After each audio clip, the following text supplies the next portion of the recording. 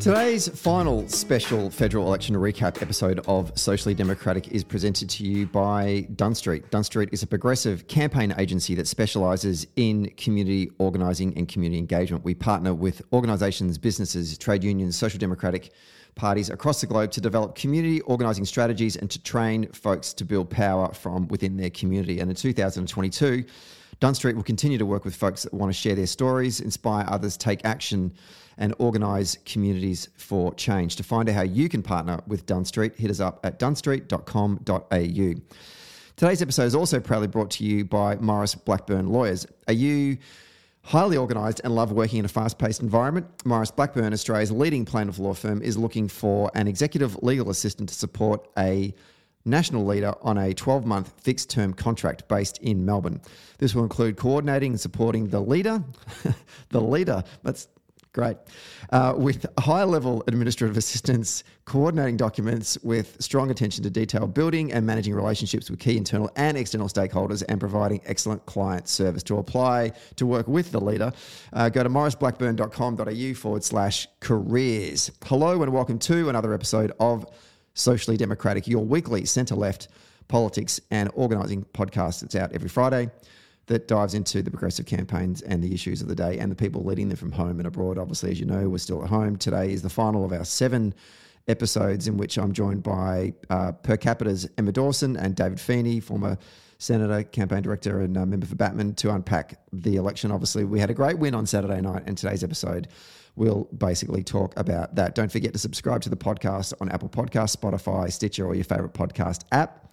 And if you like the show, please be sure to give us 5 stars on Apple Podcast, or even better still, leave us a review. And for all the updates, follow Dunn Street on Facebook, Twitter, Instagram, and LinkedIn. Okay, let's get to today's episode.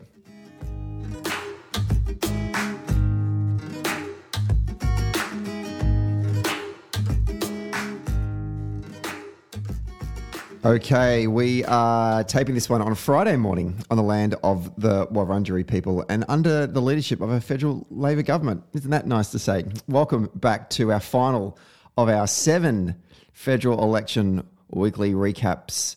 And Australia has now voted, and they voted into office for only the 4th time since the war, a Labor government. And to break down election day and the results and all the things that happened around it, I'm once again, for the last time for this series, joined by the Executive Director for Per Capita, Emma Dawson. Welcome back to Socially Democratic. Hello. And the 4-time MVP in the NBA, David Feeney. Welcome back to Socially Democratic. Nice to be back with you. Before we jump into our analysis of the election, I just wanted to say a big thank you to everyone that helped pull together our live telecast election night party. David is shaking his head, and we'll come to that in a moment, which was with myself, Van Badham, Ben Davidson, and of course David Feeney. It was a huge operation. It was about 20 people actually working behind the scenes to make it all work: tech crew, data people, producers, media monitors, plus our people who were actually came on the actual telecast, campaign correspondents, and all the other guests, Frank Lee Geordies, Grace Tame, Sally McManus, a whole heap of other people. All very talented people, and also stuck with us for the 4 hours. And also thank you to all the people that actually watched it. Over 42,000 people watched it. David doesn't believe that number. For some reason, David doesn't believe the science. I don't understand why this is the case. I thought he was an enlightened individual. But anyway, so it was a huge success, and a special mention to Van and Ben, our comrades from the week on Wednesday, for being amazing co-hosts and comrades. It was actually a great night. David Feeney, did you enjoy yourself? I did. It was a lot of fun. It was a good way to spend election night.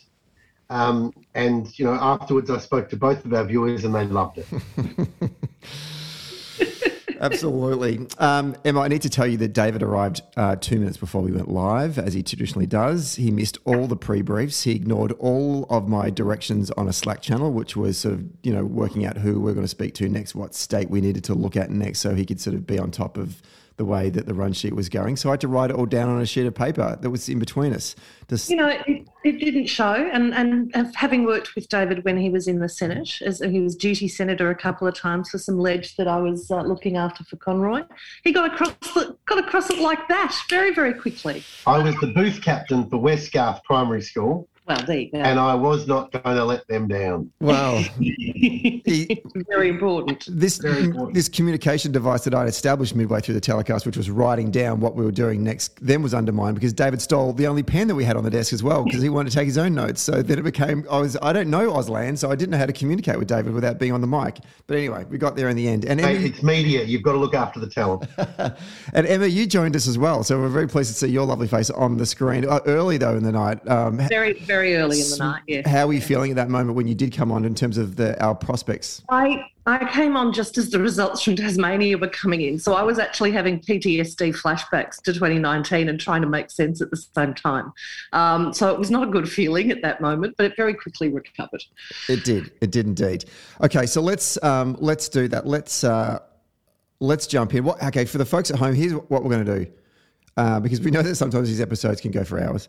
So what we're going to do is we are going to do a bit of a run through of all the states, but not in the way that we did a couple of weeks ago with that 6.5 hour episode. We're going to quickly just run through the states and we're going to get talking points from Emma and for David. We're going to do it like our community organisers do it, which is at the end of a phone bank or a door knock or a training, we're going to do pluses. So the things that we liked from this particular state. Deltas, so the things that we would change going forward, and the key learnings. What did we learn from what we saw in this particular state? And that's how we're going to debrief each of these states. But we're going to move them through quite quickly because in 2 weeks from now, we're actually going to do individual socially democratic episodes where we have our campaign correspondents from those states come on and do a show where we actually properly break down what happened in that state. So we'll just run through that quite quickly. And then after we've done that, we're going to look at the Liberals, we're going to look at the Teals, we're going to look at the media, and then we'll do final thoughts. Okay, so that's how today's episode is going to run. Okay, let's do a very quick overview. As it stands right now on the AEC website, we're taping this on a Friday morning, the ALP are on 75 seats in the House of Representatives, one short of what we need to form government. The Liberal Party, National Party Coalition are on 57 and others are on 15. The seats that are still in doubt are Brisbane, which is leaning towards the Greens, Deakin, which the Liberals are ahead, Gilmore, which was a Labor held and the Liberals are ahead, and Macnamara, which is a Labor held and Labor are ahead. And there were two big dumps of postal votes that were counted this week that heavily favoured Labor and the Liberals and has kept the Greens in third. So we need, Josh has to remain either first or second to ensure that he gets over the line in Macnamara. Let's first go to New South Wales, where Labor had a gain of the seats of Reid, Robertson and Bennelong, the losses of Fowler and the others gains in McCullough, North Sydney, Wentworth. Emma Dawson, to you first of all. New South Wales, what were your pluses from what we saw in New South Wales? Oh, look, I think I was really delighted to see Sally Situ get up in Reid. She's a really great candidate, very diverse electorate, and obviously a seat that swung a little bit recently. We put a lot of work into Reid, I think, and it paid off on the night. And she'll, I think, be a really great addition to the parliament there. David, your pluses? It was a good result in New South Wales. It was spoilt a bit by what happened in Fowler, and a lot of ink's been spilt about Fowler, but obviously in hindsight we can say there were a lot of significant missteps by Labor in Fowler. But putting that to one side, it was one of the better results in terms of seats that Labor's achieved in New South Wales for a long time, and given that it was the rock upon which the Hawke-Keating governments were built, it is nice to see it delivering such a good harvest for Labor. And deltas, what were some of the things that we'd want to change from what we saw in New South Wales from the results? And maybe Fowler is the one that we want to lift up. Yeah. I don't know if we're prepared to talk about that right now because I know it's still pretty raw and pretty real. It's got to be raw, but I think we have to take the lesson that, you know, candidate, particularly given what happened in the broader electorate, is that candidate selection is really important, right? And we need to change the way we think about that. Communities want candidates that represent them, and that's come through in the community independent wave as well. What happened in Fowler was complicated, and it should never have happened in the first place, right? We shouldn't have had a deputy Senate leader put third on the ticket. But we do, I think, need to take a broader lesson from that, which is that communities not only want people that reflect them, but Labor members as well want to have more of a say in who's pre-selected for the party. This is not news. This is something that's been, bubbling along in the membership for a long time, and it's pretty visceral down here in Victoria at the moment too. And that's something to remember.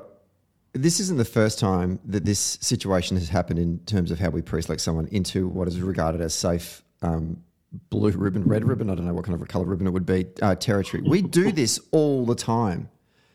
And this is the first time we've been kicked in the arse. And I'm wondering if, in terms of a key takeaway then, do we learn from this moment?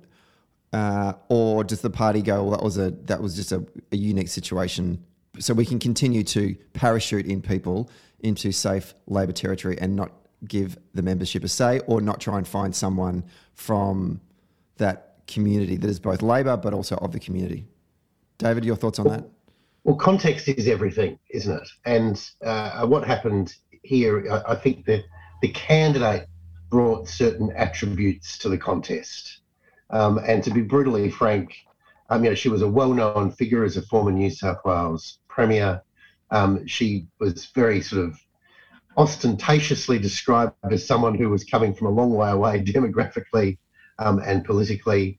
And she was going into a safe seat where the Liberals really were running dead, and there was a formidable independent. I'm not sure we understood there was a formidable independent, but on election day it was very clear there was. And that formidable independent had swept us off the field. So context is everything. I mean, in Parramatta, of course, there was an analogous challenge, and there Labor pulled through and delivered a good result. So context is everything. But I agree entirely with Emma. Candidate selection is critical. And having people who can win those contests and not taking our base for granted, absolutely critical. Yeah, and look, it doesn't reflect well on the Liberal Party either, Fowler, right? Because Di Lee, who was the formidable independent, was a former Liberal Party candidate at the state election in 2015. Mike Baird apparently wanted her in the upper house. She was the Liberal candidate for that seat from Central Casting, and the Libs wouldn't pre-select her either. So, I think both sides have to take, they've probably got a bigger issue than we have, I think, on candidates pre-selection by a long shot. But there's the community spoken across the country pretty loudly about wanting more representative people in the parliament. Indeed. And just to go back to something Emma said before as well, I mean, there's a broader failure here too. I mean, the decision in Fowler was the fruit of a very poor decision-making around the Senate ticket and a long time and really inexcusable logjam about solving that problem. So there's plenty of blame to go around here. And the other thing to recognise is, I don't mind Christina Kinley. She's been on the podcast. We had a great yarn. He's a huge loss to the party. Yeah. To the parliamentary Labor Party. Yeah, absolutely. She's a talent. And why was it that we had two women having to fight off for this position when there is a absolute truckload of blokes that are sitting on all of these lovely comfy seats and not making any moves to accommodate, Yeah, and look, as I said at the time, it was unimaginable to me that a male deputy leader in the Senate would be put in that position. And I understand the complex factional things apply. I don't understand them. I'm hopeless at understanding that stuff. But I understand that there are complex factional issues at play. But the whole thing, just to the public, it stank, right? It looked like first it was sexist, then it was racist. Really, it was just, massive incompetence and complacency, I think. Okay, let's go south of the Murray to the great state of Victoria, where Labor picked up 2 seats, Higgins and Chisholm, no losses, and the other gains were Goldstein and Kooyong. Didn't really cover that. I don't know. Really, I'm not across what happened there. I'm not entirely sure who the candidates are. I'm sure there was a bit of news coverage on those seats as well, and no losses for Labor as well. Pluses for the great state of Victoria, starting with you, David Feeney. Well, a great result for Victoria. I mean, we've been through several federal elections where people say, gee, we need to get more out of Victoria. And I would say, you just can't. Like, we've got, 19 or 20 or 21 or however many. But here we did it, a great result. I mean, Chisholm obviously was a excellent campaign, well targeted with digital comms as well as a ground effort, and a Liberal candidate who had some vulnerabilities, and we battered them appropriately. And in Higgins, which is a seat we've talked about a bit, I think Labor's candidate was just outstanding. I mean, talking about candidate selection, we did a great job in Higgins. And who'd have thunk it, it's now a Labor seat. And given that we're, I think, only just going to reach 76 in the Parliament, Higgins turned out to be a critical gain, and it was just that. I mean, we'll talk, I'm sure, more about what a death blow these represent for the Liberal Party, but for the Labor, a great win. Emma, your pluses. Yeah, absolutely. Just delighted to see Michelle get up in Higgins, and Karina Garland, a terrific candidate in Chisholm as well. The little worrying downside of that is we put a lot of resources into Higgins that came out of McNamara, and McNamara's not yet declared. We'll hold on, I think, in McNamara. Josh is well ahead. But that's been nerve-wracking for a McNamara resident over the last few days. But I'm relaxing much more on Friday morning. He's pulled a good 2,500 votes ahead of the Greens candidate. 75% counted. And, of course, most of those postals will come from the local Jewish community who don't vote on Saturdays. They'll favour the Libs or Labor, you would think. So that's reassuring. But Higgins, it's fantastic to see that seat.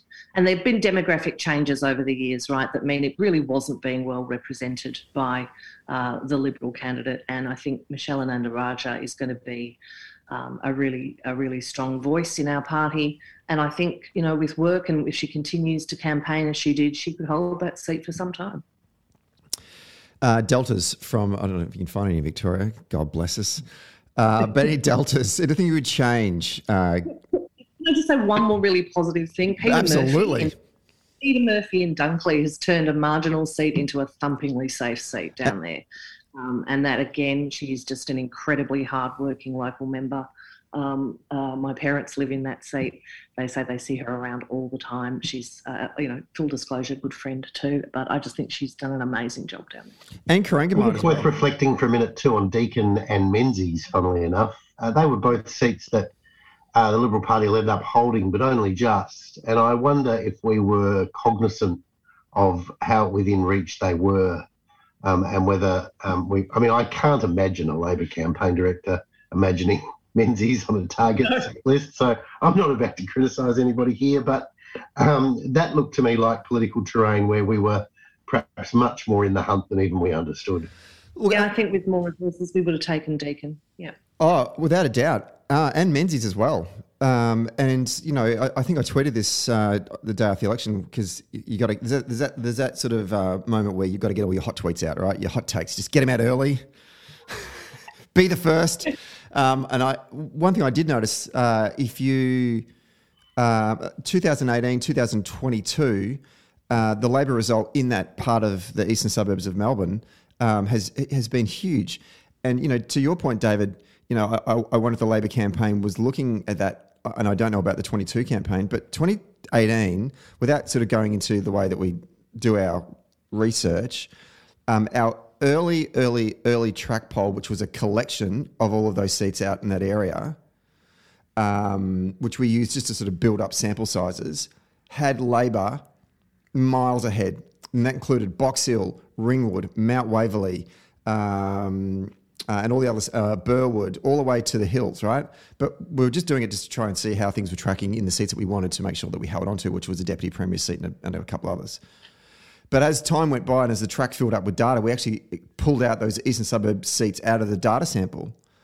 And early on, we're thinking, that's an anomaly. That's not actually what is going on in the eastern suburbs. That must be just all of James's numbers coming in there. So we stopped looking at it. But I put this to ourselves in a time machine. If I can go back and say, no, keep looking at those seats, because that's not an anomaly. That's actually happening right now. And sure enough, on election day it was, because we absolutely gutted the Tories in the eastern suburbs, and we did it again. We almost did it again on Saturday.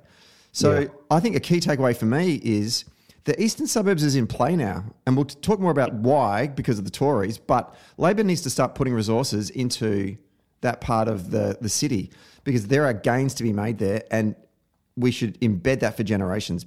People are changing their attitudes about who they want to vote for. That was a big lesson for me, certainly for us going forward.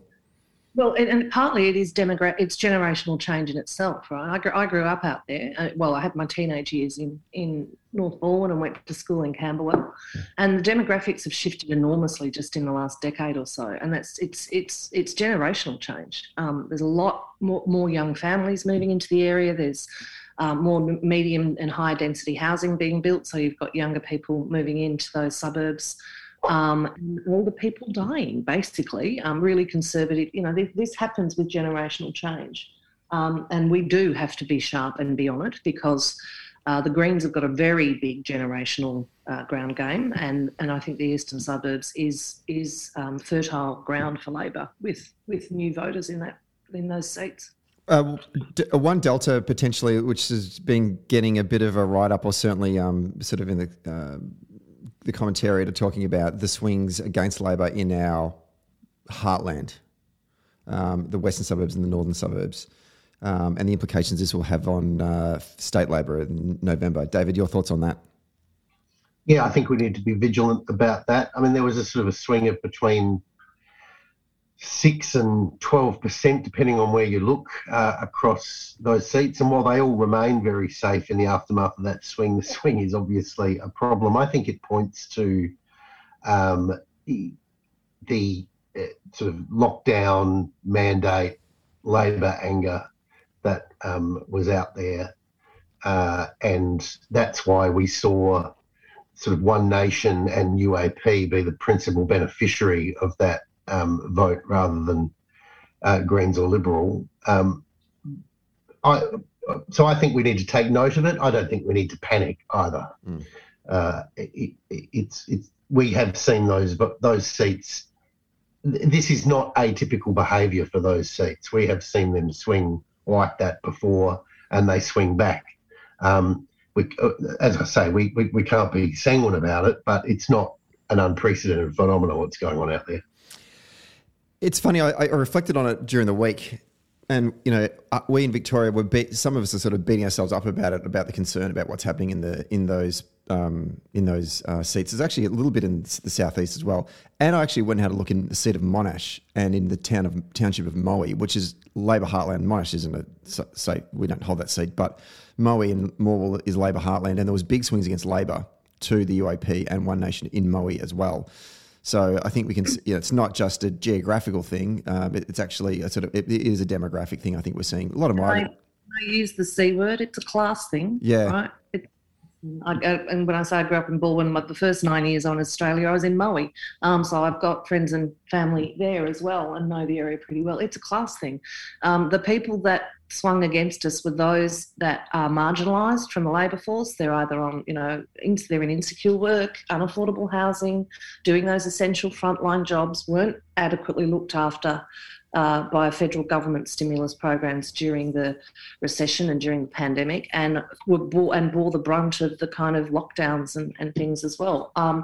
And they are our people, and we need to make sure we look after them and get them back, not just electorally, but because that's what we meant to do with the Labor Party, and those people are our people. It's been happening. It's a worldwide phenomenon, right? That the working class and the marginalised class becoming so disenfranchised that they move to populist right-wing politics. Not nearly as bad here as it is in the UK and the US, but it's our problem to deal with. Yeah. Not to make a counter narrative to that, but it's just an interesting. I guess this is a point about perception and how a lot of people in the party in Victoria are beating ourselves up over this at the moment. In South Australia, the state Labor governments won in 2010 and 2014, where there were swings against them in their heartland, but swings to them in their key targeted seats that they needed to hold on to government. And it resulted in both those elections, they had a two-party preferred that was less than the opposition. And they were lauded rightfully as campaign geniuses. Here in Victoria, to some degree, we've threaded a needle, not like they did in South Australia, but we've threaded a needle. There's swings against us in our heartland, but there were swings to us in seats we needed to pick up. And now we have 24 out of 38 seats or 25 out of 38 seats, which is ridiculous. So I just want to sort of give some, I guess, to people who are thinking about what's going on in Victoria, this was an amazing result, you know? Yeah, but you don't want to be too clever by half with this stuff either. And the Liberals in 2022 are the stellar example of what I'm about to talk about. You as you reach for swinging voters in marginal seats, you cannot be seen to be letting down your base. Then you are sort of spending credit that you will have to work hard to get back later.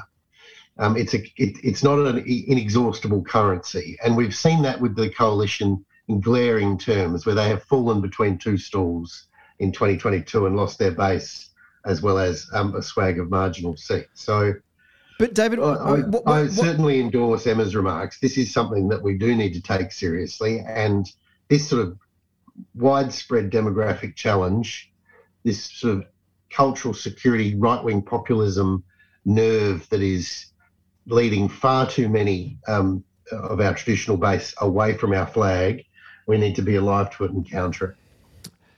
We could turn this into a massive Victorian podcast, and maybe I'll get you on that one because I don't agree with that. But anyway, let's keep moving. Let's go to where did I say we're going to go to next? I've lost my run sheet. We're going to go. Let's go Queensland. Okay, let's go to Queensland then.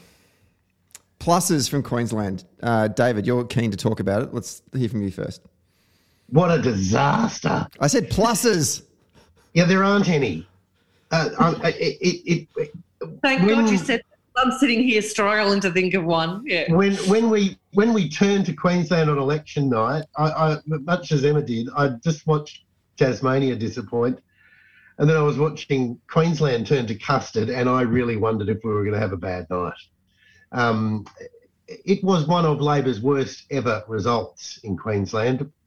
I mean, this is an election the coalition has lost, and they have 21 of 30 seats in the state of Queensland. For anyone who's imagining the Liberal Party wildly repositioning itself, just think that 21 of its 58 members are coming from Queensland. Maybe we'll end up with 5 Labor and 2 Greens. Maybe it'll be 5 Labor and 3 Greens. It's a disaster.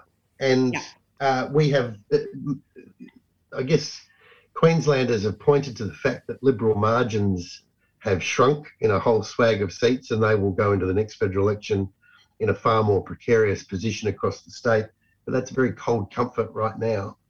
And the Greens just broke through. I mean, here we are in inner city Melbourne. We have fought the Greens year in, year out and held them to 1. And the Queenslanders have just dropped their guard and they've picked up 3 seats. It's apocalyptic. Adam Bantt's got 3 friends now in the House of Representatives, and they're all from Brisbane. I mean, it's a nonsense. Arguably the most right-wing state in the country has delivered 3 Greens, and the most left-wing state in the country has held them to 1.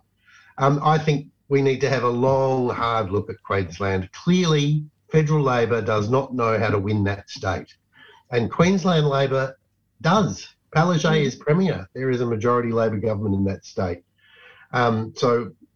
What is the missing ingredient? I've never run a campaign in Queensland, so I'm not going to discover it.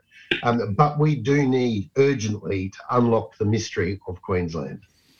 I will lift up one plus. Annika Wells and a number of others increased their margins. Annika was on a knife edge going to this election, and she's worked her ass off over the last 3 years. And now Lily is in...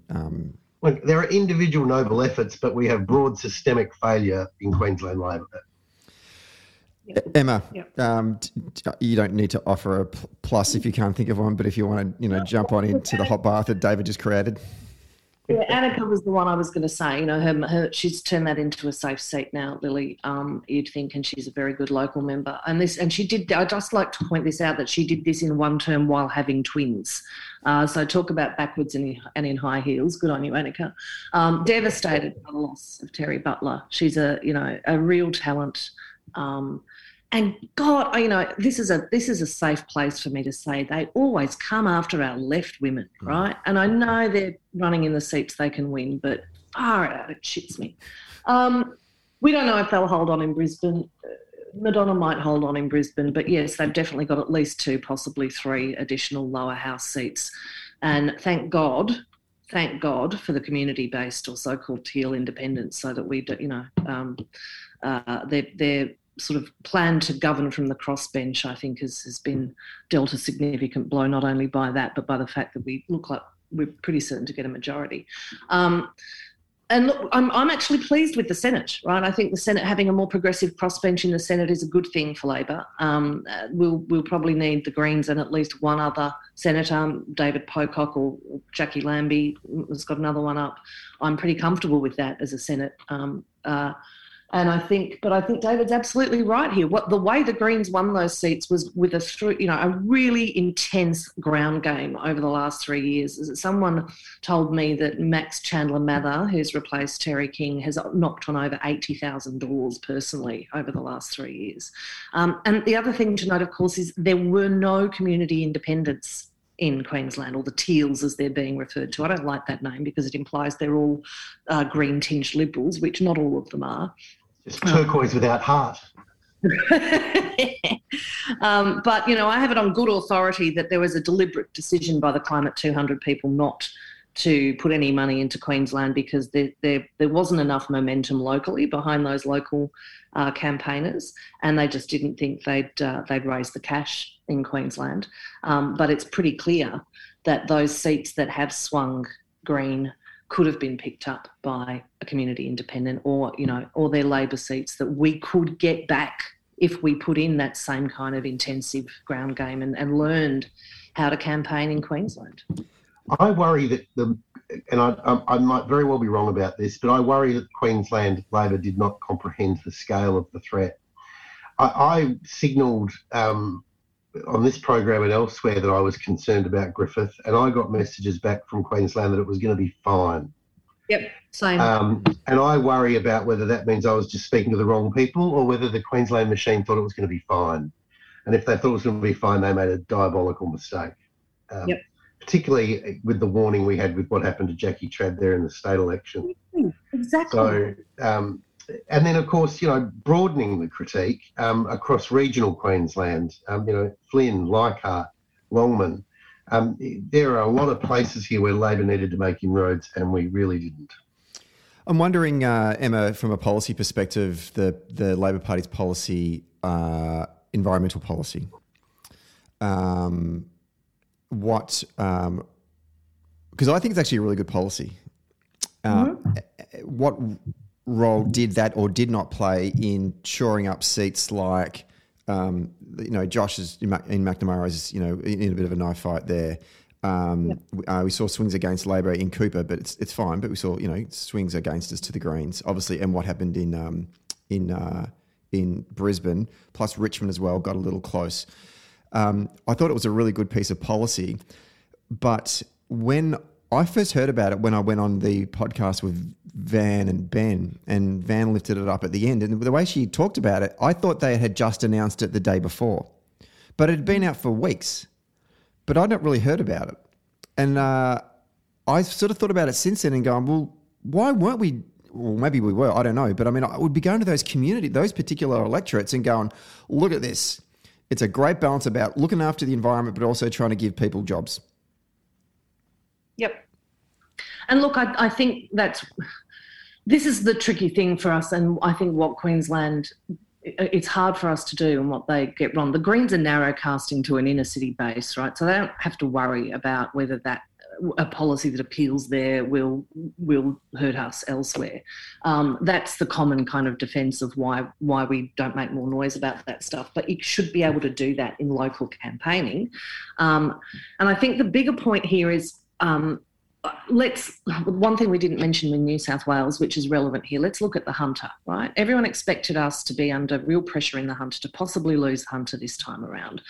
And no National Party seats changed hands, and we didn't pick up those regional seats in Queensland. So why are the fears in the Hunter Valley about the transition to post-carbon not as strong? Because Labor ran a fantastic ground game in the Hunter. The Hunter Jobs Alliance has been operating in that seat for the last 3 years.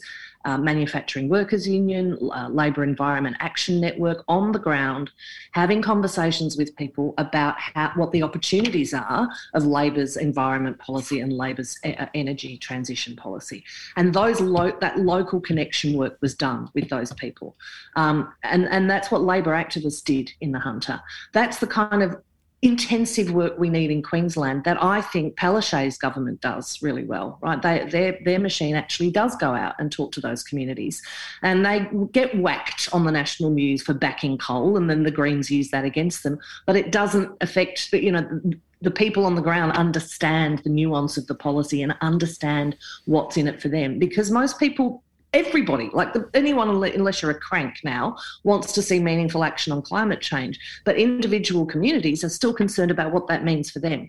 So the only way to do that in a state like Queensland, and with the Greens on the left of us and the Canavan Nats on the right, is to have those intensive local conversations and talk to those communities every day about why this plan is necessary for the country, but why it's also good for you in your community.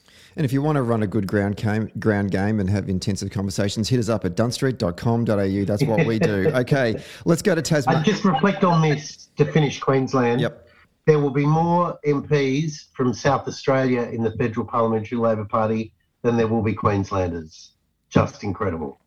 Let's go to good segue, David. Let's go to South Australia. Pluses from the great state of South Australia, which I said was the Wisconsin of Australian politics on the podcast, on the telecast, and I stand by that now.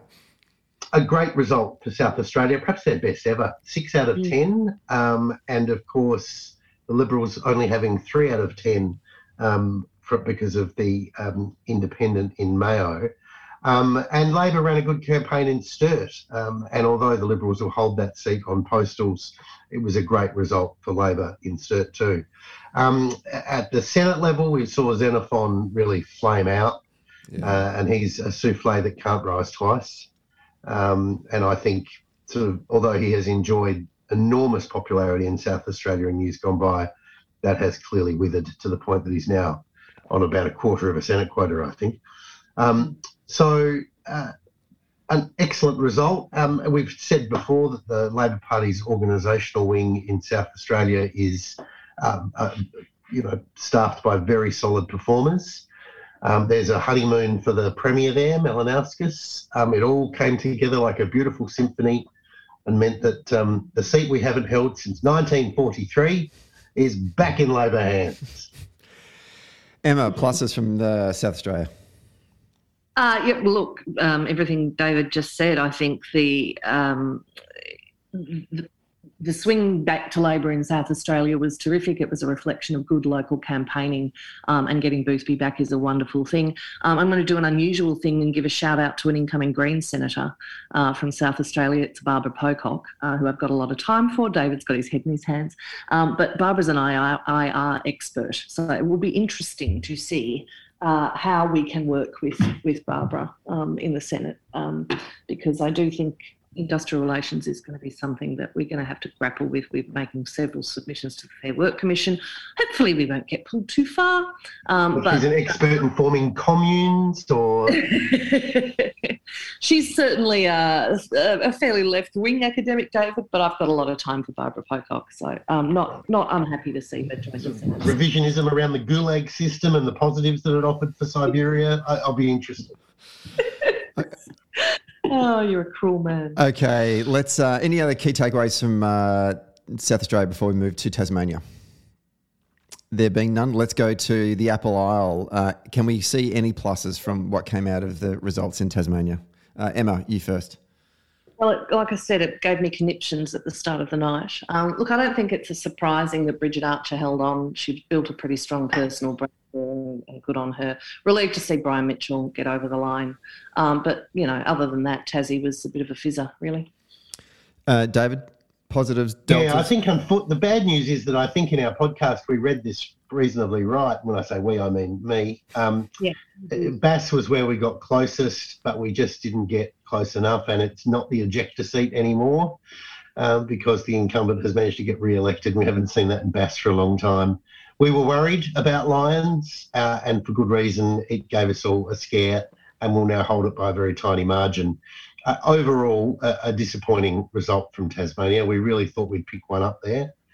We hoped that our pathway to victory anticipated the need to get one there, and we didn't get it, which made for a scary start to election night, and means there's plenty of work for Tasmanian Labor to do. We must do better in Tasmania. A key takeaway for me, or something that I'm left wondering, is that the resources of the Tasmanian branch itself are pretty small. They've got a state secretary and a part-time executive assistant, and that's it.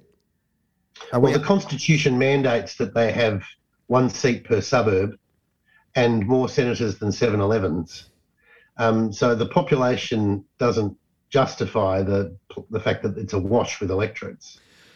But we and the Liberal Party have understood this since Federation. We just need to get on with resourcing a bigger operation there. Mm. Let's now head west, which was a great part of the evening. I enjoyed it immensely, as we all did, but I particularly enjoyed Linda Sharlam's sort of crosses. She was literally looking at the back end of the WA numbers as they were coming in, was literally just getting her own train of thought, and it was just nothing but pure excitement and adrenaline. Oh my God, Tangi's on now. Let's Emma, let's start with what are the pluses that we saw out of WA? It was just a thumping repudiation of the Morrison government. I've never been happier with WA than I am at this election. And look, some of those seats are very soft, right? But good candidates reflected their communities. I think Labor did good pre-selection work in WA, and that was a significant benefit for us. The Mark McGowan factor, he's just a completely straight. There's a lot in common between McGowan and Dan Andrews here in Victoria. I think they talk straight, they play a pretty uncomplicated game. But I just think that thank you Clive Palmer and thank you Scott Morrison for completely pissing off the people of WA. I think it also shows though what happened in Victoria and WA was there was a visceral level of anger at the state government for the way people were treated during lockdowns, whether they were local lockdowns in Victoria or the state lockout in WA. The Liberal Party and Morrison in particular and his branch of the Liberal Party just got Australians wrong. They imported all of that US freedom rhetoric, whereas what the people of Victoria and WA did last year was demonstrate real social democratic values, collective values. And being the nerd that I am, that's the longer term takeout for me, which is that actually the Australian people are not like Americans in that we think our individual liberties are more important than our collective well-being. And that's Labor values there. And those two states who were under Labor premiers and had a very collective response to the threat of the pandemic. To me, there's a longer term, deeper story there about how we reconnect with that mentality, that ideology, that culture of Australia, because it is a Labor culture to look after your mates and not to, try to put the economy ahead of everything else. So there's a longer term lesson for us there too, and it's a positive one that we can build on. Here. David, your pluses from WA. Well, wasn't it poetic on election night where the whole country was gripped in this struggle between darkness and light, and then suddenly riding out of the west, the riders of Rohan swept across the electoral battlefield and brought us home to victory. 4 seats from Western Australia, just absolutely bloody beautiful. A magnificent effort by the Premier there who really delivered his authority and prestige to a federal Labor battle. And, Premiers aren't always keen to do that. He did it, and the whole of the Labor Party should thank him for it. Just a great result. I think the Labor campaign comprehended the opportunity that was Western Australia and used its digital and television advertising effort to maximise the hits on those issues Emma just discussed. The description of Western Australians as cave people was used in television advertising to bite Morrison on the proverbial. Really, my dad lives in Western Australia and there's very little likelihood that he votes Labor, generally speaking.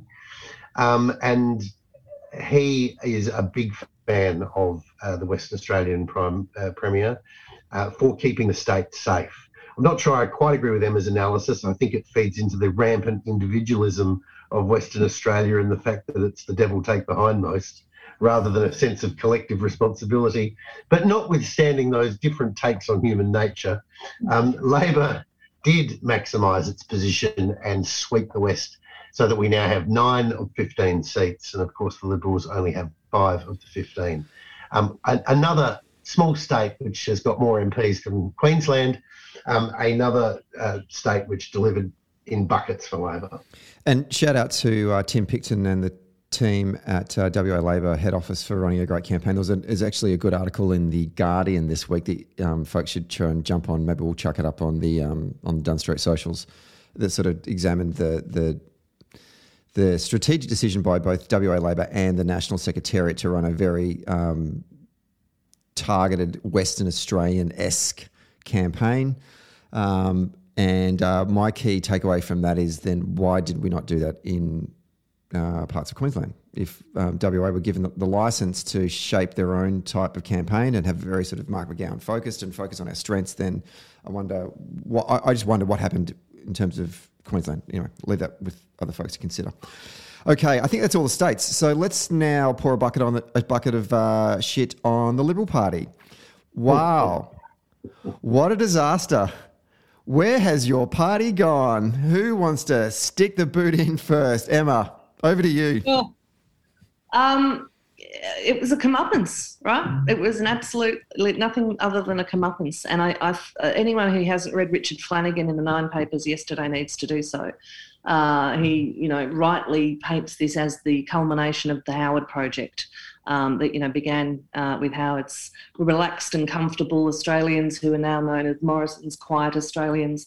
They pretty much screamed in the face of that on the weekend, and it's destroyed their party. They have lost their heartland seats, and in my view, most of those community-based independents will hold on as long as they want to in those seats, because they have built an incredible force of support locally. And their response is to go hard right, is to appoint Peter Dutton and Susan Lee, apparently, as their new leaders, and go the full Trump. I can't see any indication that they've learned anything from it. They've got fewer MPs in the parliament now than do the Nationals, apparently. I think that's currently the case. It was a culmination of Morrison's own brand of, hyper-Howardism. He was much worse at it than Howard was. As I've said many times before on this podcast, Howard was a much better politician than Morrison. Morrison's not a bad campaigner, but he's not a good politician, and he doesn't know how to build. He only knows how to divide. And he basically has turned the party of Menzies into a proto-Trump fascist outfit, borderline fascist outfit. And I think that if they don't do some really hard soul searching, they'll be out of power for a generation or more. So I hope they don't do any really hard soul searching, because I would like that very much.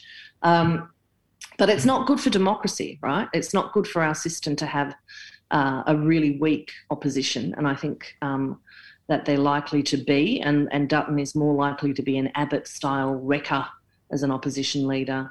And he'll be getting a lot of pressure from the remaining forces in his party to be so, because there aren't a lot of moderate voices left in that parliamentary party room. David? Well, firstly, on the positives for our political system, I did think to myself when I watched Scott Morrison concede on election night that at least we live in a country where the loser concedes. Yeah. At least we don't have that Trumpian curse. Because, the secret to governing is governing with the consent of the defeated. So, for all of Morrison's sins, and there are many and I'm going to talk about them, that's not one. And I will point out, David, as it stands right now, Labor still doesn't actually have enough seats in the lower house to form government yet. We've already had a transition to government in which, Precisely. It's amazing. And where the legitimacy is not questioned. And that's excellent. And of course, my heart goes out to those who lost this election. They put their heart and soul into it. And of course, I'm talking about News Corporation. One of, I think what we saw on election night was that over the course of Morrison's prime ministership, we have seen him commit atrocity after atrocity after atrocity, and we're filled with despair about the fact that he did this without apparent consequences. Sports rorts, car park rorts, land deals, the alleged rape in Parliament House, the abuse of public appointments, the refusal to form an ICAC, on and on and on in just this never-ending series of atrocities. And he just seemed to get away with it like a Teflon Don. He would shrug off what little criticism he got from our compliant media. But in fact, on election night, it all came home to roost. And we saw that, in fact, these series of atrocities had taken layer after layer after layer, and what was left was a hated Prime Minister. And speaking to various characters in the Liberal Party in recent days, they are crystal clear about the fact that this was Scott Morrison's catastrophe. He was toxic. And even where local members were fighting for their lives and had a degree of popularity and credibility, people were saying to them, I'm sorry, but we've just got to get rid of this Scott Morrison guy. So he really owns this defeat in a particular way. And I think that has some implications for the future too. So the Liberals now are at a giant crossroads, and they're kind of trapped with Dutton because there is really no one else they can turn to. He's the senior figure and he doesn't really have a competitor. But by taking on Dutton as opposition leader, they do risk baking in some of these negatives that they've had over in 2022, baking them in for the longer term, and that should worry them. For instance, Albo kicking off a debate centred around the Voice and reconciliation with First Australians is just catastrophic for Dutton. Like, he's the guy who walked out of the apology. He's the Prince of Darkness on this subject. And even if he wants to, repositioning is just going to be so hard for him. So again and again and again, Dutton's just going to be the wrong guy, even if he does understand that and try and do something about it. He's got some dreadful challenges. So on the one hand, the coalition are going to be fighting about whether they go left or right. And on the other hand, they're just going to have a leader who in some ways imprisons them on a path. And finally, let's talk about my friends at News Limited in this respect. News Limited are very good at coming together as a machine for the Liberal Party at election time, but in between elections, they commentate on the Liberal Party in a way that tries to shape and change the Liberal Party. We saw them, for instance, run a vicious insurgency against Turnbull when he led the Liberal Party because News Limited judged him to be too left-wing. This is going to happen again. And so as the Liberal Party now has this critical debate about whether it reaches out to the centre or continues on its voyage of discovery into lands no one's ever gone before, Sky at Night and this ravening group of cannibals inside News Corp are going to be urging the coalition's rank and file and nervous backbenchers to go on that right-wing journey. And the smart heads inside the coalition know that's a diabolical mistake, but they just might not be able to stop it because as branch members are mobilised by Murray and other lunatics. So News Limited is a two-edged sword. It obviously does us a lot of harm at election time, but in between elections, it does try and drive the coalition off a right-wing cliff. Do we want to bring in a conversation quickly about the community independents, as Emma would prefer us to refer to them, and the relationship that they had with what happened inside the Liberal Party? Emma, do you want to share your thoughts? Yeah, absolutely. And it says everything about, oh God, where to start? So first about their shift to the right that has left a lot of traditional small L Liberals feeling pretty homeless. Again, as I've said in just about every podcast, the three issues they ran on, climate change, integrity in politics, respect for women should not be left-right issues. They're not considered left-right issues by the vast majority of Australians. But they also just were an absolute case study in community-based campaigning, right? Though we've got to remember those campaigns weren't imposed from above. For example, Zoe Daniel was one of 8 candidates interviewed by the Voices of Goldstein Group and then asked to become the candidate. So, it wasn't that Simon Holmes à Court picked her and people coalesced around her. It was very much the other way around. And certainly Monique Ryan in Kooyong Dandenong as well, built an incredible base of support. They are a long-term existential threat to the Liberal Party, and I think those seats now will be very, very hard for the Liberals to get back. And we will see more of them emerge over the next 3 years, I think, as well. Perhaps based differently and in different... it'll be interesting to see how much they spread into regional communities, because those National Party seats really weren't targeted at all. And yet, of course, the first very successful one, and the only one so far to have changed the baton, is Indi in Victoria, which is a fairly conservative rural seat. So it'd be interesting to see, I think, if that movement starts picking up in regional Australia. I do a radio spot every week in Melbourne, and we had a couple of callers this week. One send in the message that the regions were in real trouble now under a Labor government with these modern teals, because we were going to destroy regional economies, and farming would all be destroyed, and no one would look after the farmers and no one would look after the regions. And then a farmer called in from Gippsland and said, the National Party does not represent me, and this fear that people have that the regions are, captured by the coal lobby is actually really wrong. And I think there's actually fertile ground for that movement to go into some National Party seats, particularly those that are dominated by agriculture and food production. That'll be really interesting to me. But I think, the cliche that people use all the time and have used about us many times, and I'm delighted to roll it out this time in relation to our mortal enemies, I do not believe the next coalition Prime Minister is in the Parliament. I certainly don't think Peter Dutton gets all the way through the 3-year term. I think that the Liberal Party will tear themselves apart over the course of the next 3 years. And good luck with that. That'll be great to watch. Who's his moderate challenger? Anyone? Tudge. Or there are 500,000 reasons why the Labor Party wants Tudge front and centre of the coalition for the next 3 years. This is a guy who went into hiding during the election campaign and then could not do enough media about the future of the Liberal Party afterwards. And, the fact that anyone's even suggesting Tudge when he is one of the greatest symbols of what those community independents were standing against, which is the treatment of women in Parliament. They cannot credibly put him in front of their party. They just can't. The women of Australia won't cop it. It also speaks to the fact that we're struggling to kind of work out who would be a contender to Dutton. Speaks volumes about the problems that the Liberal Party have had structurally in the way that they select their candidates. The lack of diversity of their candidates as well. As many they're in this situation, and diversity both based on gender, diversity based on ideas and experiences. I mean, they're all either ex-coppers or failed small businessmen. And all the moderates that had come through sort of the university liberal clubs all got wiped out. Right, that's right. And I mean, we've done this analysis. We did the analysis of the 46th Parliament.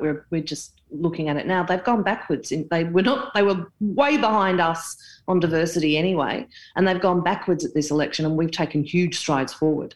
We've got much more cultural diversity in our ranks now. A lot of that's like you put, obviously people that are in marginal seats that have won, great, but how do we keep them there? And how do we get behind them? And how do we ensure that we get those kind of candidates pre-selected in future?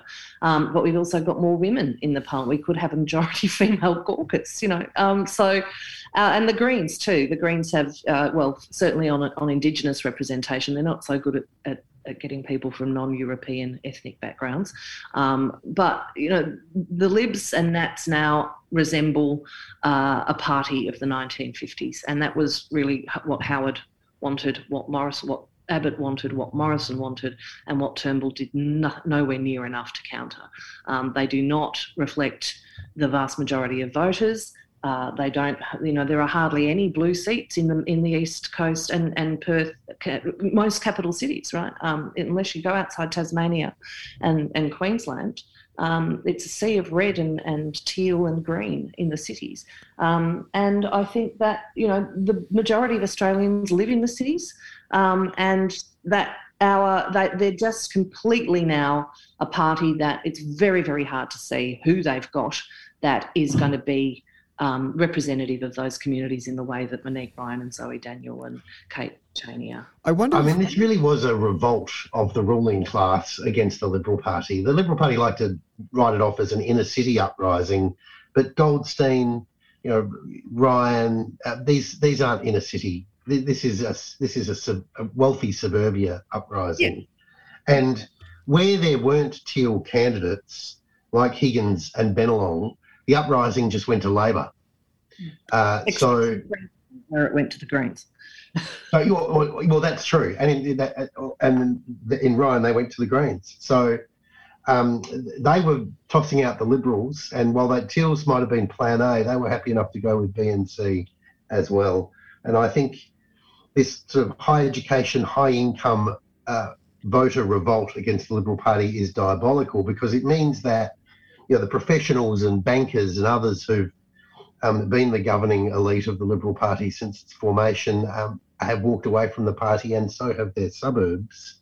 And so, Stephen, they're falling back to what the sort of the characters you described. Their intellectual and organisational base is hollowing out at a very quick rate, and they don't look like the diversity of Australia, but they don't even look like the diversity of modern Australian boards and corporate environments either.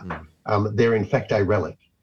And finally, a point that Christopher Pyne made to me in recent days, a number of the new Liberal MPs in the Parliament, a disproportionate number of the new Liberal MPs in the Parliament are actually moderates, notwithstanding the moderate catastrophe of Saturday night. So this battle for the heart and soul of the Liberal Party, in fact, will be very, very interesting as they contend with this sort of demographic abandonment, this loss of their blue blood golden roots, and then this battle on Sky at Dark for their soul.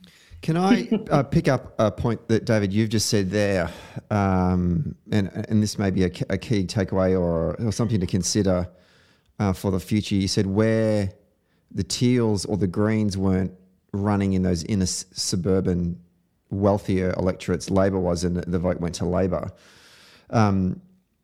If you're the Greens national campaign director, you know it's been a great result for the Greens at this election. There's no doubt about that. And I didn't see that coming.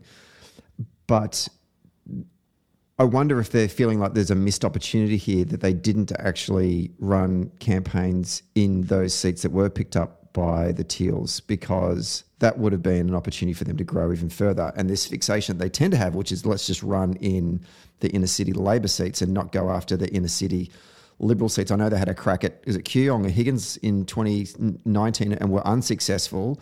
So they had a crack once and then don't bother doing it the next time.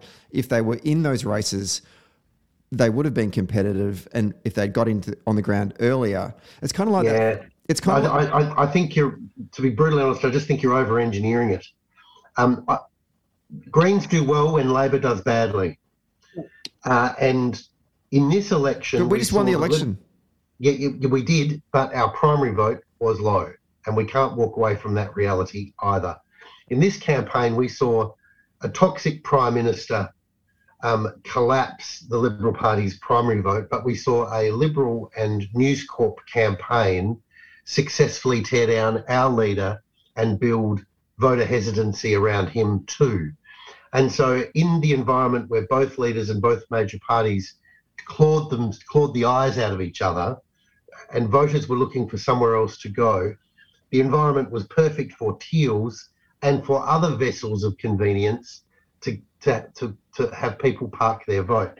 That's why the Greens did well, because there were plenty of voters out there with voter hesitancy about Labor, hatred of Morrison, looking for somewhere else to go, and they went Green. The Green campaign in this election was invisible. And I suspect if you unless you were in Griffith and perhaps Brisbane, you wouldn't have been aware of one. Bant was invisible not just over the course of the campaign, but for 3 years. He and the Greens have come home with a good result because of this voter hesitancy thing, in my view. And so there are certain demographics which will consider Green, and we know the inner city demographics. Yes, they probably wish they'd run a bigger effort in Higgins, but because they are so passive, because their moments of opportunity are not in their own hands, really they just wander around the political stage looking a little bit confused, waiting for the ball to slip through Labor's fingers so they can have a go at it. To my second point then, was this a missed opportunity for Labor as well? Because we did, and I know we talked before about the seats in the eastern suburbs.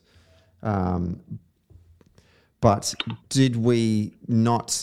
I think that like sometimes campaigns are, you've got to be a good yachtsman, you've got to be able to see where the prevailing winds are, and you've got to be able to pick that and then try and take your boat over there. And I know that we won, which was great, but where are these next opportunities for Labor to grow our base? Well, and if you'd said to me at the start that we're going to lose Fowler, but we're going to form a majority thanks to Bennelong and Higgins, I'd have said, oh, you're crazy. Curtin's another one to point out here. The Liberal Party lost Curtin to a Teal candidate, for want of a better description. She is a Teal, right? I think if you're Liberal blue blood and you've joined that, we can call Allegra Spender and Kate Chaney Teal. And her campaign headquarters were probably at a polo club, and they went yachting to celebrate their victory. This was a quintessential upper class uprising against the Liberal Party. So, Stephen, we just need to confront the fact as Labor that we are finding high education, high income voters more susceptible to our progressive messaging, and we need to be anxious about the fact that, to use the C word, that there are low education, low income voters, particularly white voters, who get anxious about a whole range of things, not only economic issues. And we need to work out how we can buttress those too. And the evil geniuses in the Liberal Party understand this. That's why Deves was punching down on trans kids. It failed, as it should have. It was a dastardly stratagem, but its intent was plain. It was trying to drive a culture war to salvage our wretched Prime Minister. Yes, go, Emma. Just one reflection on this issue that's very policy based, being me. There's a generational thing going on here too. I haven't seen the full breakdown yet, but when those voting numbers come in, I expect the Greens win in Brisbane will have been driven hugely by people under 35. And the same in Melbourne. Bant has very consciously targeted young university educated voters over the last 3 years. He's been quiet on the national stage, but he's been loud at the universities, to the point of having a policy to wipe out student debt, which is just imported from America, from the AOC movement over there. But we ignore that or dismiss it at our peril, because there is actually a significant issue with the destruction of social mobility in this country. And I've been asked by a couple of journos this week to reflect on whether or not someone who had Anthony Albanese's upbringing today would be able to make it to Prime Minister, because we don't build enough social housing. We don't have access to free education anymore, and job security is not what it was. And I think those are legitimate concerns that the Greens has tapped into very strongly, and that, we're going to build 1 million houses, we're going to wipe student debt. They're not the right policies, but it's the right rhetoric.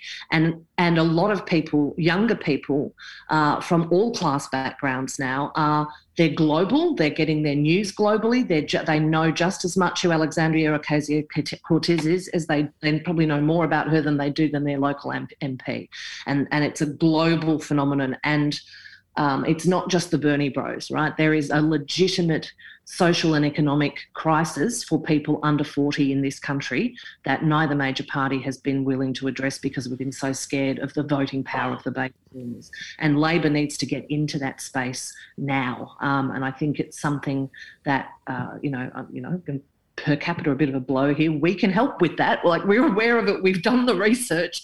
And I know party hardheads and policy wonks know it, but it's starting to filter through to the electorate. And so we've got a very shifting, changing electorate. And I'm really going to be drilling down on those numbers in those Brisbane seats, because I believe they're demographically younger seats, Brisbane and Griffith in particular, than most Queensland seats. And that we'll see that that's where a lot of that Greens vote's coming from. Before we turn to the media, I think the final point I want to make is that as a social democrat, I think we should be constantly trying to broaden our church as much as we possibly can. And where there are opportunities to encroach on other people's turf, then I think we should do it. We need to get, to Emma's point, we need to get the policy settings right. But from a campaigner's perspective, my perspective, where my life lives door to door, having tough conversations with folks, there is turf for us to win, and I think that's just the point I kind of want to leave us on. Okay, let's talk about the media. David, to you first, because you've had some views on this podcast every now and then about the media, and I want to get your sense about how they performed over the course of this campaign. Well, they were great, weren't they? I mean, one of the things that has been said is that this election demonstrates News Limited doesn't have any power because Labor won the election. And I just want to dispense with that because, in fact, they do have power and we can't be sanguine about it.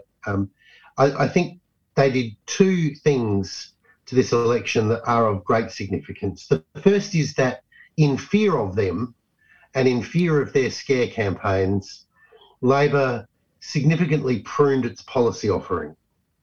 And it meant that in key areas of economic reform, and Emma's just offered us some insights about that, in key areas of economic reform, Labor was very, very modest, not because its heart is modest, but because it understood the scare campaign that any offering in those areas of policy would unleash. So it sort of curated Labor's policy offering, and that, of course, has profound implications for the campaign and what kind of optimism and constituency Labor is able to generate, and feeds into this sort of progressive bubble where, Labor's disappointing, Labor should be more left-wing, and that annoying critique that goes on to our left and feeds the Greens. The second great impact of News Limited was that they do suppress our vote, and they make sure that every victory is smaller than it should be, and that every swing towards us is smaller than it needs to be. And so, notwithstanding the fact that we won this election in the face of an unprecedented level of partisanship from News Limited, who were utterly integrated into the coalition campaign, this victory shouldn't disguise the fact that their impact on this election and on us is profound.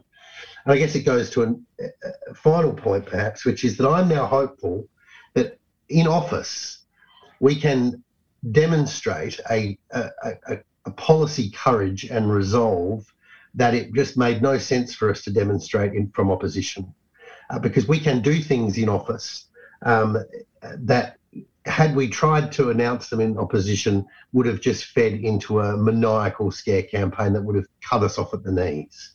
So I think the so-called small target approach, it should not be confused with a small heart. It should be confused. It was the fruit of a very clear-eyed view of what News Corp and the coalition would do to us if we demonstrated any weaknesses that they could ruthlessly exploit through disinformation and fake news. More broadly, I think the campaign was a real low point for the Australian media, and a number have pointed this out. There was, I think, a number of press figures. Jenny Hocking in John Menadou's Public Policy Journal wrote a piece, Brutality, Cynicism and Unequivocal Incompetence, where the article points out that even on election night, all that the media wanted to do was talk about the Liberal Party and what was going on there, and the Teals, the media fascination with the Teals, and they were barely interested in the fact that we just formed a government. And of course, there was this famous moment where Lee Sales turns to Tanya Plibersek and says, "Tanya, what went wrong?" And Tanya says, "We just won the election, idiot." No, idiot was my bit. But boy, they talk about a bunch of people off in La La Land. So that all, it's going to take the media a long time to actually realise Labor won and that Labor's success is the story. So I think we've got a lot of learnings out of this about how bad the media are, about how monolithic and Machiavellian News Corp really is. We saw its full manifestation in 2022. It's not just Fox News. It's not just evil in America. It really is a coordinated evil empire here too. I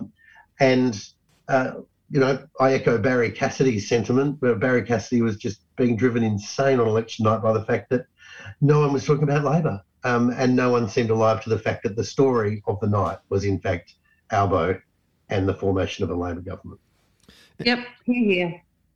I mean, it was extraordinary, that exchange on the ABC. Now, I've been a big defender of Leigh Sales on Twitter. She cops a lot of flack that's not deserved, as do most female journalists.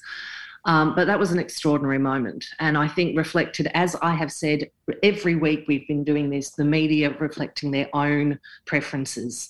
And what became very clear was that most of the Sydney media bubble expected and almost hoped, you would think, it was pretty clear most of them were hoping for a minority Liberal government with the Teals pushing them on climate. So it didn't disrupt their economic interests, but, action on the things they thought mattered, and that they completely not only missed the story of Labor, but missed what the community wanted.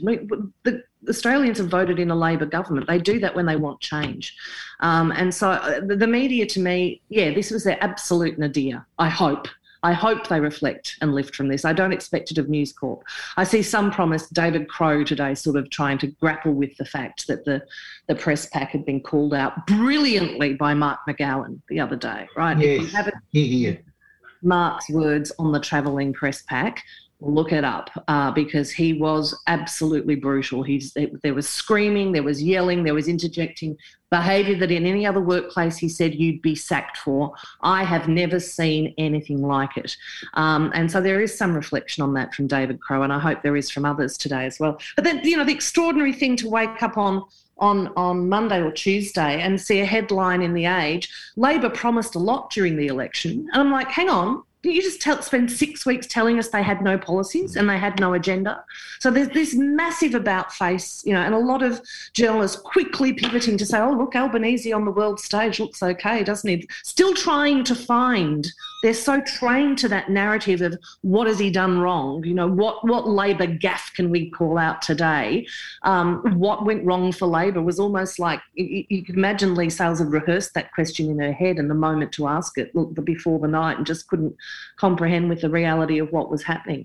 And I think, again, this is something that over the last 25 years has become embedded in our political culture, that the media just ain't what it used to be. When you've got people like Barry Cassidy and Kerry O'Brien and Jonathan Himes, and Laura Tingle, who's still an active political journalist, saying, this is not how it's done. This is embarrassing for my profession. This is not adequate media coverage. Then they've got a lot to reflect upon. But it is going to be, I think, very interesting over the next couple of years.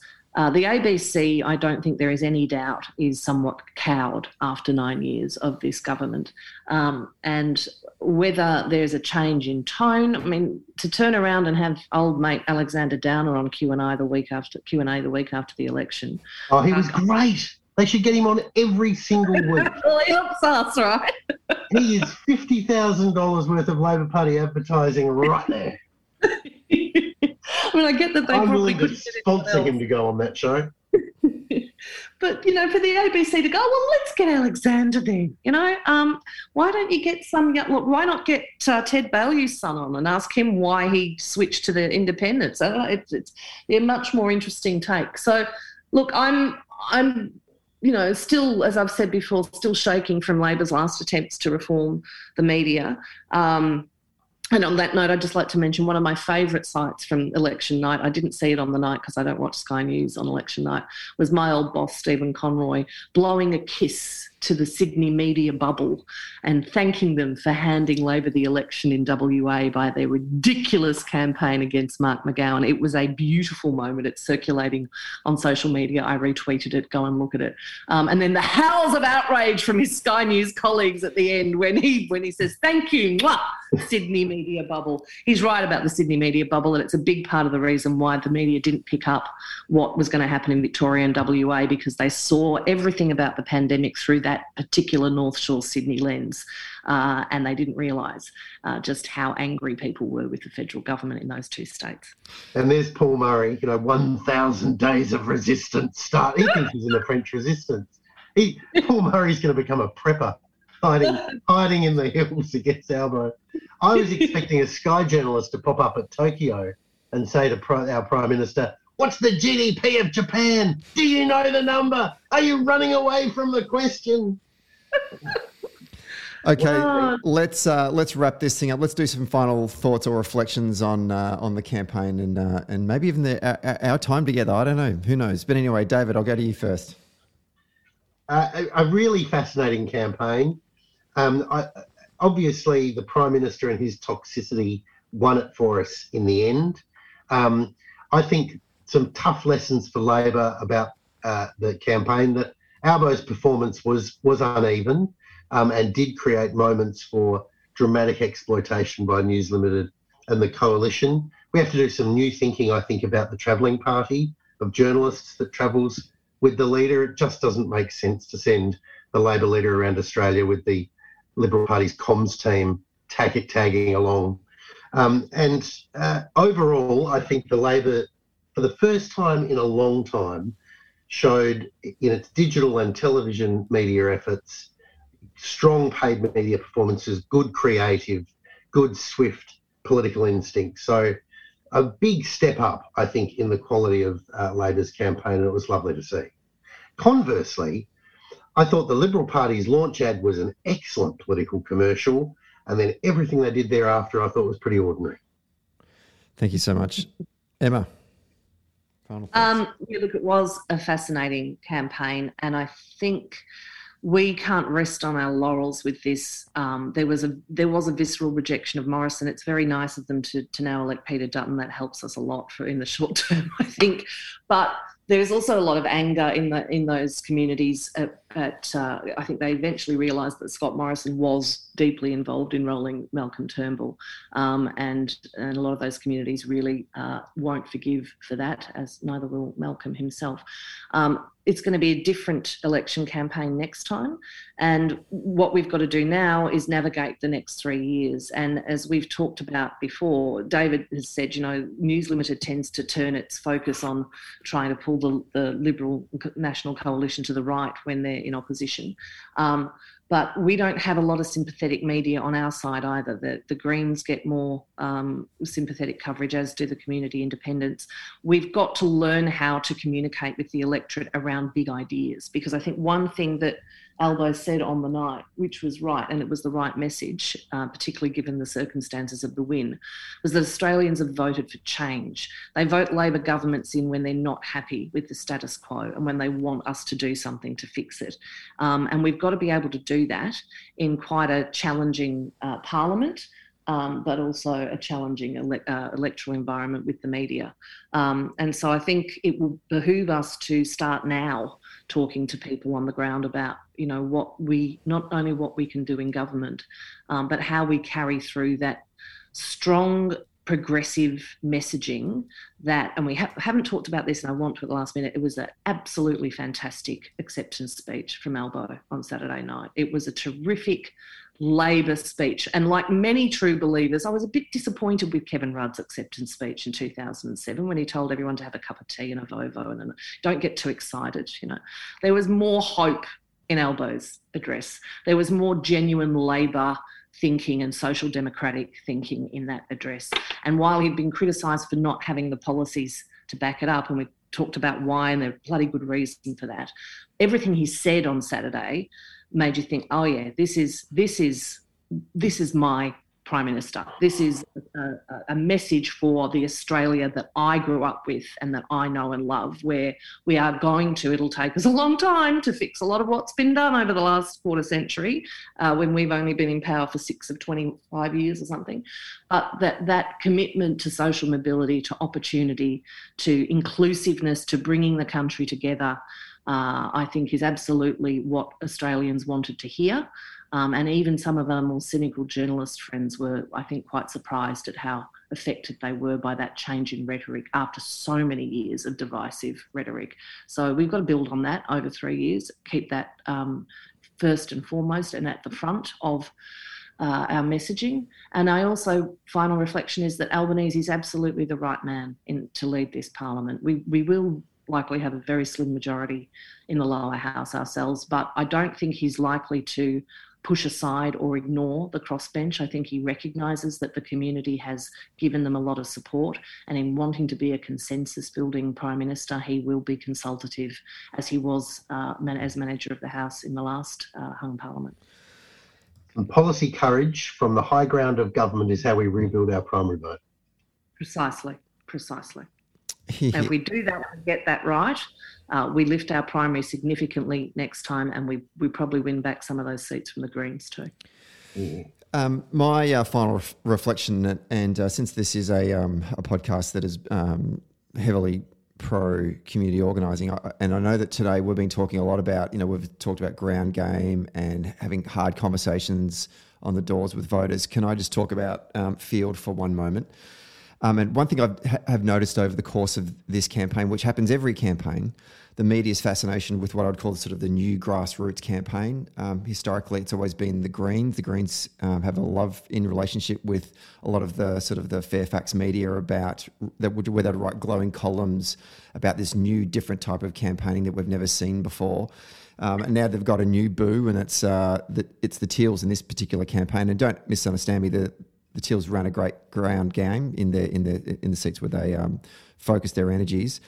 But I just want to point out to folks out there that the community organising model of campaigning was first introduced by the Labor Party in the 2013 and 2014 election cycle, and they've been doing it now for almost a decade, but it has been under the radar. We don't tend to get these stories up, and I've tried in my former days as a party official to try and get journalists to write about this. I can tell you how many times I got it done 3 times. I can count how many times there's been an article written about Labor's ground game. On one hand, it's been probably about 5 times nationally. So I want to use this podcast and this platform just to shout out the work of our volunteers across the country. For example, the Victorian Labor Field Campaign on Saturday night went 5 from 5. They held Corangamite, they held Dunkley, they're going to hold McNamara, and they picked up Chisholm and Higgins, and that's fantastic. And Higgins alone, they knocked on 26,000 doors and 26,000 calls in the final 6 weeks, which is a huge, huge effort. And I think if we had Field in Deakin and Menzies, they'd be Labor seats now. And nationally, I also want to point out that this was bigger than the 2019 campaign. We had over 30,000 volunteers across the country. They made just under 1.5 million calls, knocked on just around 900,000 doors. There was over 12,000 campaign events. And that's just in the final 8 weeks. That's not talking about what was going on throughout the whole year, because organising isn't something you just do in the last minute. It's got to be sustainable, and it takes time, and you've got to embed organisers early. And I think one of the key takeaways from this campaign is we've got to start putting organisers in, not 6 weeks out, not 6 months out, but 3 years out. We need to start putting our community organisers into communities that we want to win or hold seats or flip seats early.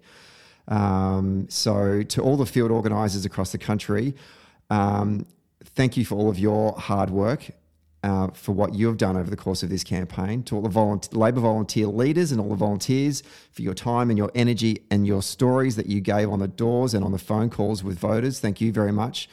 They continue to bring to life the teachings and the practice of Alinsky and Huerta and Chavez and Ross and Gantz.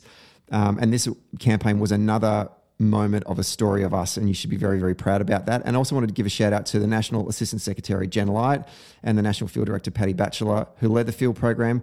Coordinating a national field program is not easy. It takes planning and patience and courage.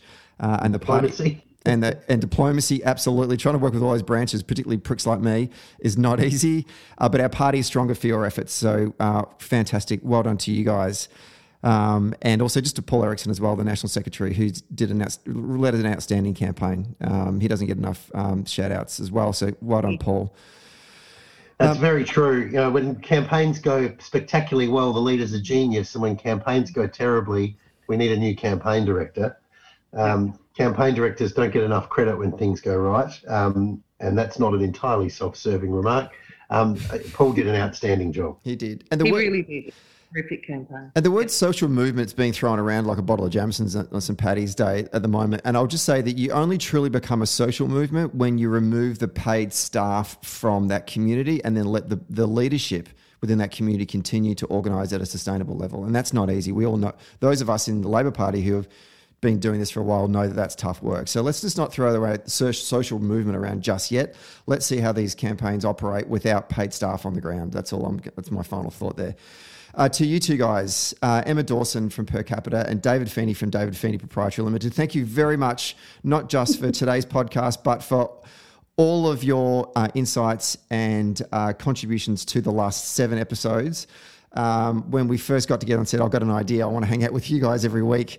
I don't know if you knew what you were in for, but look, the feedback that we've got from all of our listeners across the country has been nothing but glowing and positive, and they've loved it. And I've loved having you guys on the show over the course of these 7 weeks. Next week, we've got go back to our traditional programming, and I'm going to miss your voices, and I'm sure a lot of our audience will too. So to the both of you, thank you so much for being a part of this journey and having this great result as well on Saturday night. It's been great fun, and it was fun with a good outcome. So yeah, thanks very much for having me. It was a lot of fun. Thank you both. I think we've had we've collectively generated some good insights and a bit of humour. Indeed. And to all of our audience out there in podcast land, thank you so much for sticking with us over the course of these episodes. We'll be back obviously next week. Episodes are always up every Friday morning-ish. Today's obviously going to be a bit later because we did a Friday morning recording, but they're always up on a Friday. And we've got a whole heap of great guests lined up over the course of the next 6 or 7 weeks, which sort of will kind of continue to unpack this election campaign as the results have finally been counted. And we'll look at it from a demographic side, a media perspective. And then, as I said to you before, we'll do some of that state-by-state analysis as well. Other than that, well done, Albo. Great to live under a Labor sun. And we'll see you next week. Freedom!